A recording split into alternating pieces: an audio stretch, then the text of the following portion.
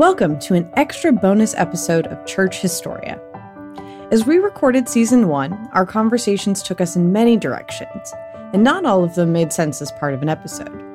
Today, we're excited to bring you one of those extra conversations, recorded in the context of our episode about the Mar Thoma Church and our conversations with Jissie and Rainu. In this case, our extra conversational meandering was about food, culture, faith, and finding sacredness in the ordinary.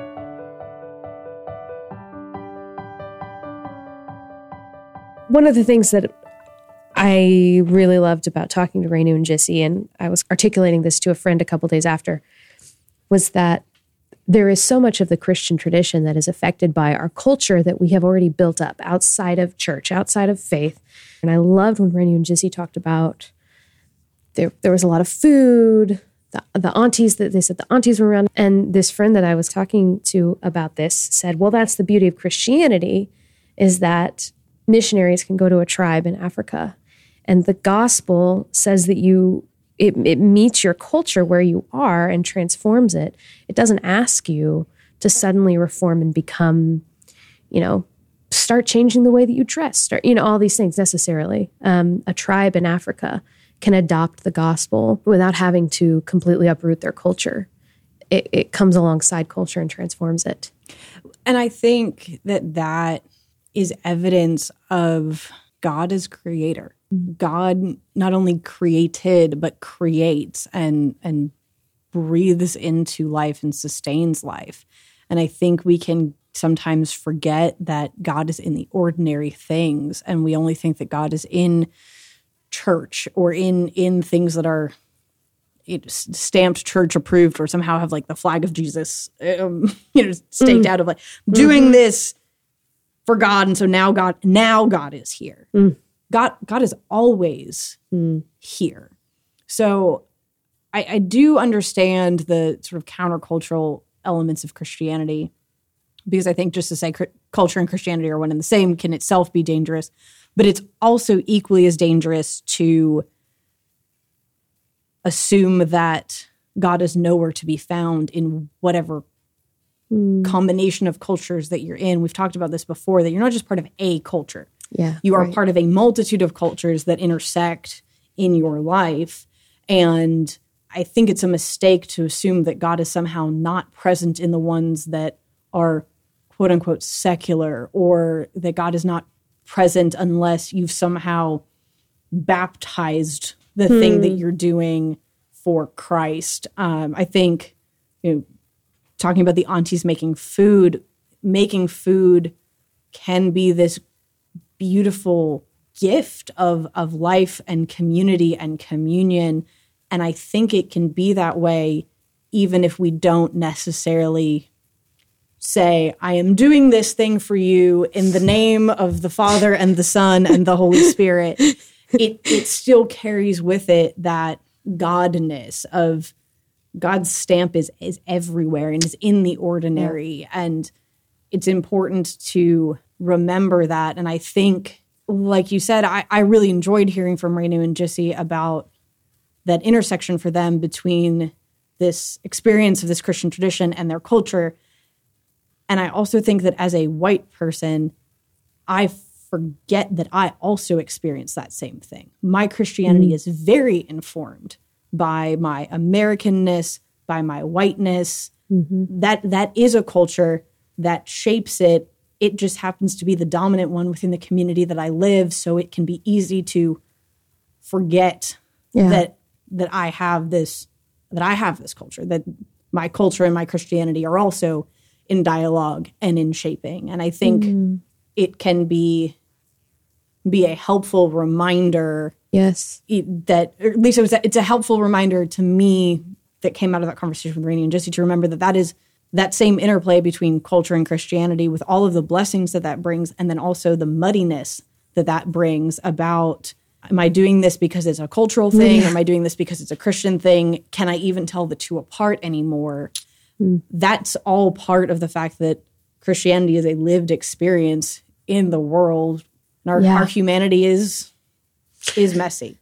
There are so many things I want to say. Let me start with this. A good friend of mine passed away in a ATV accident a couple weeks ago.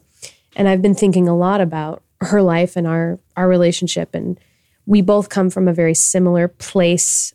She was raised Presbyterian and I was raised like Baptist, but there are just all sorts of things that that we related to. She grew up really wanting to live on a ton of land with a ton of dogs, wanted to be a veterinarian at some point, loved creation, loved animals, all these things. And I feel fortunate that I was able to move to Nashville and meet these different cultures of Christians that loved creation, loved taking care of creation. It was important. It's important to take care of our yard and the things that we're given and steward it well. And I have often, in the months since I've gotten to know this friend a little bit better, and then in the couple weeks since her death, thought, I'm just so sad that she didn't get to encounter a Christian culture that upheld those things that are so Christian in nature. Mm-hmm. And so she kind of took a path away from Christianity because there wasn't a culture of Christianity that she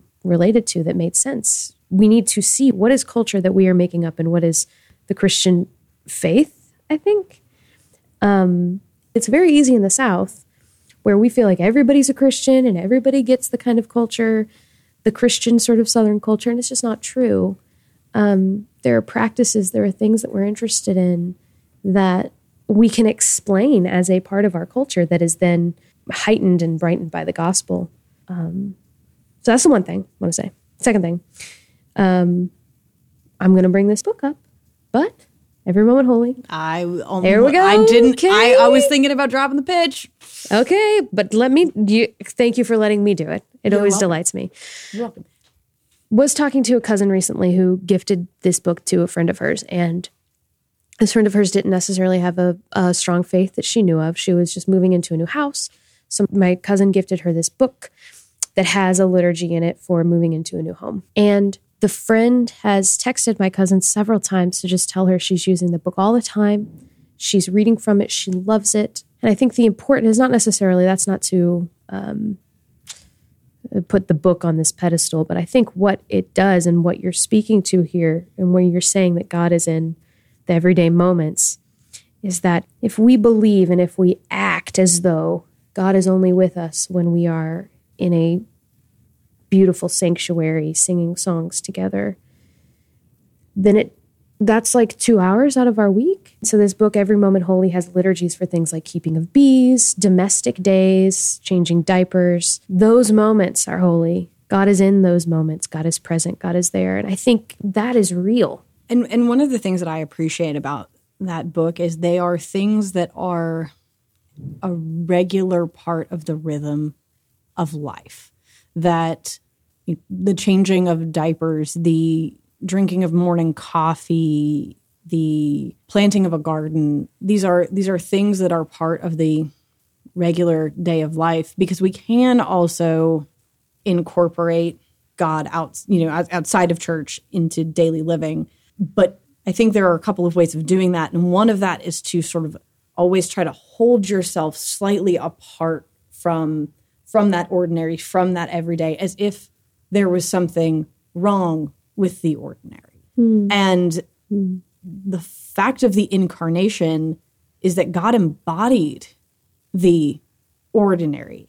I'm sure Jesus had runny noses and scraped up his knees and did these everyday things that we did. And that was God incarnate was willing to do those everyday things. And so I'm sure he got food poisoning. Probably, at least. It's hard to think about Jesus throwing up, but he must have. But he probably did. And maybe had bouts of colic as a baby.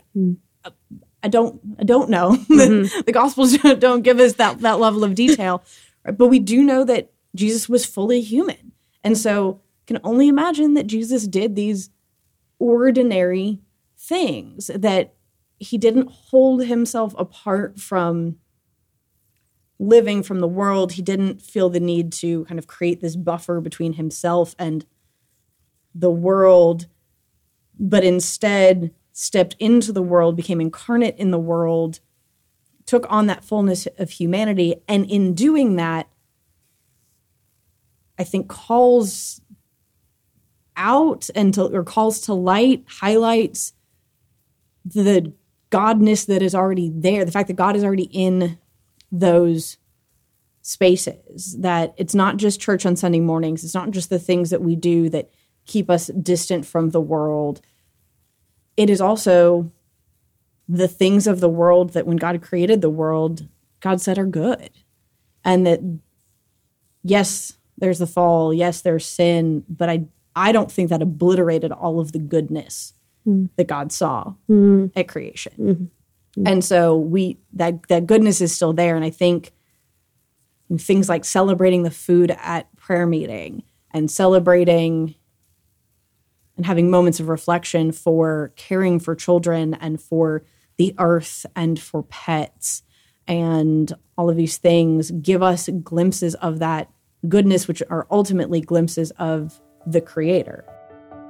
And I think even if you're not a Christian, I think there is tremendous value in taking time to see these sacred moments in the ordinary and to be open to that beauty and that sacred presence that can be found there. Thanks for joining us for this bonus episode of Church Historia. To get notified about bonus content and announcements about Season 2, join our email list at churchhistoria.com. Follow us on Instagram at Church Historia, and follow Church Historia on your favorite podcast platform. Church Historia is me, Stephanie Fulbright, and Leslie Eiler Thompson, our producer and editor. Our podcast music was written and played by Andrea Yohe.